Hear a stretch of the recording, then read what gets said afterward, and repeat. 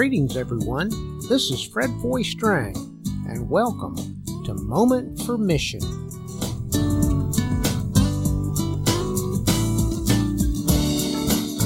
I'm so happy you're joining me today.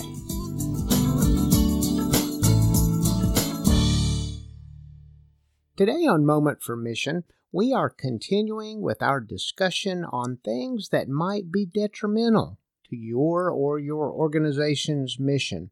And the topic is self-centeredness is detrimental to your mission. Let's take a quick moment first for a Fred Foy fact. My family and I lived in Edinburgh, Scotland while I was studying for my PhD. It was an amazing experience to live in such a great historic city.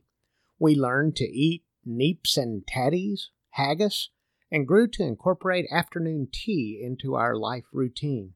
Each Friday was Castle Day.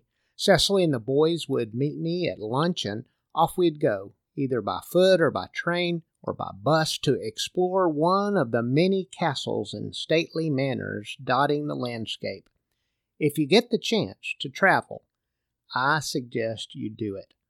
Mark Twain wrote in Innocents Abroad, and I think these words are particularly poignant in these times. He said, "Travel is fatal to prejudice, bigotry, and narrow-mindedness, and many of our people need it sorely on these accounts. Broad, wholesome, charitable views of men and things cannot be acquired by vegetating in one little corner of the earth all one's lifetime."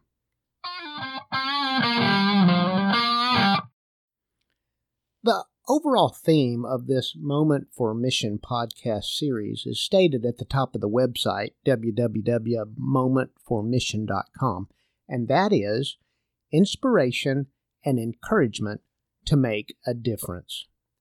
In order to even be interested in such an idea, a person has to be thinking beyond themselves. And just by listening in on my ponderings through this podcast, you are taking some action to not only better enhance your own or your organization's mission, but just as important, you are interested in making a difference for the greater good because of your life journey. That being said, I am, and because you are a human being, you are frail, and at times I become consumed with my favorite subject matter, me. Today I'm thinking about how self-centeredness is detrimental to your mission. Merriam-Webster Dictionary states that selfishness is a concern for one's own welfare or advantage at the expense of or in disregard of others, or an excessive interest in oneself. On the one hand, it is human nature to pay attention to ourselves. Ask my wife Cecily about how grumpy I get when I become hungry. At those times, I can get pretty darn selfish until I get something to eat. Seriously now, as human beings, we all have an innate drive for self-preservation. You can read any number of human interest type accounts of people who have overcome overwhelming obstacles to physically persevere in their life and survive. That is just built into our collective DNA, the fight or flight. Now, I'm dating myself, but you might remember that old Gloria Gaynor hit from the 70s, "I Will Survive." It goes, "Oh, no, not I will survive. As long as I know how to love, I know I'll stay alive. I've got all my life to live, and I've got all my love to give, and I'll survive. I will survive." Sounds like she had been through some tough times and was a pretty tough lady. This kind of self-preservation really gets back to primal instincts. So I don't know how much of that I can change or control. However, there are things I can control, like how much I do, in fact, focus on myself, on my well-being, on my comfort, on my advancement, especially when it comes at the expense of others. Since I've already quoted a song, let me share a country lyric written by Toby Keith. He writes, I want to talk about me. I want to talk about I want to talk about number one. Oh, me, oh my. What I think, what I like, what I know, what I want, what I see. I like talking about you, usually, but occasionally I want to talk about me. There are, of course, aspects of selfishness that can be good. We have to take care of ourselves, our families. We have to do our jobs and live the life. Dr. John Johnson writes in Psychology Today that there are 3 types of selfishness. He labels them good, neutral, and bad.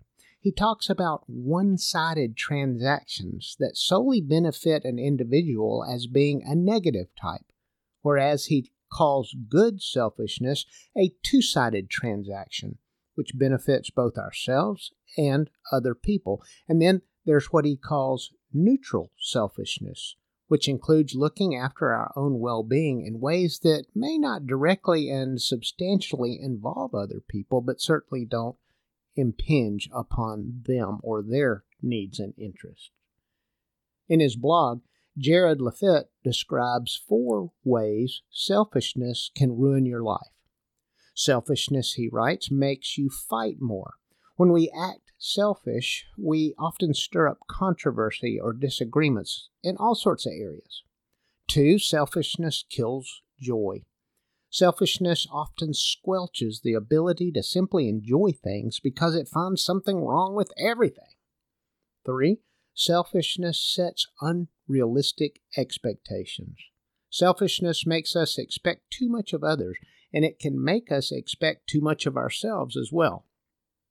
And 4, selfishness rejects getting better. Selfishness rejects any sort of criticism. It's quick to defend and rationalize issues. In this discussion, I don't want to negate the very important concept of self-care. The terminology of self-care is a fairly new way of reframing the discussion about taking care of oneself so that one can be better enabled to do and be our best selves in the world. This was a much needed reframing, as often those taking time to exercise, meditate, take care of their nutrition, even brush their teeth would be accused of being selfish because they were not using their time and energies in helping others. This is why Dr. Johnson's discussion of neutral selfishness is so important. There's a plethora of resources available to guide you in caring for yourself. For our purposes, I simply want to raise the issue because I am observing current global cultural influences steering us toward a more one-sided transaction type of normalcy. This kind of thinking can be detrimental to our or our organization's mission.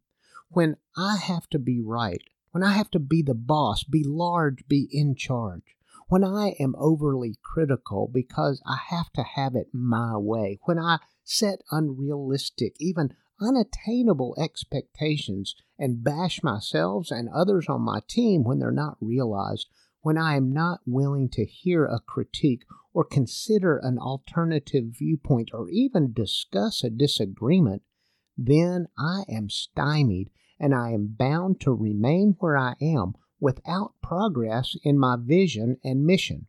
And if I choose to continue in a self-focused, one-sided transaction mode, then I will lose partners in my mission, supporters of my mission, and proponents for my mission.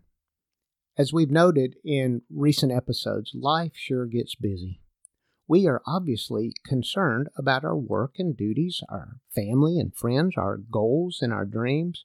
But can we raise our eyes and look around? Can we take a moment to also be concerned for the good of others and even for our beleaguered planet? The biblical record shows that Jesus reiterates what we now call the Golden Rule. Do unto others as you'd have them do unto you.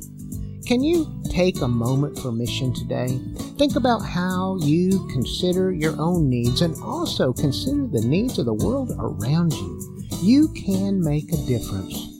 This is Dr. Fred Foystrang, and I hope you have a great day.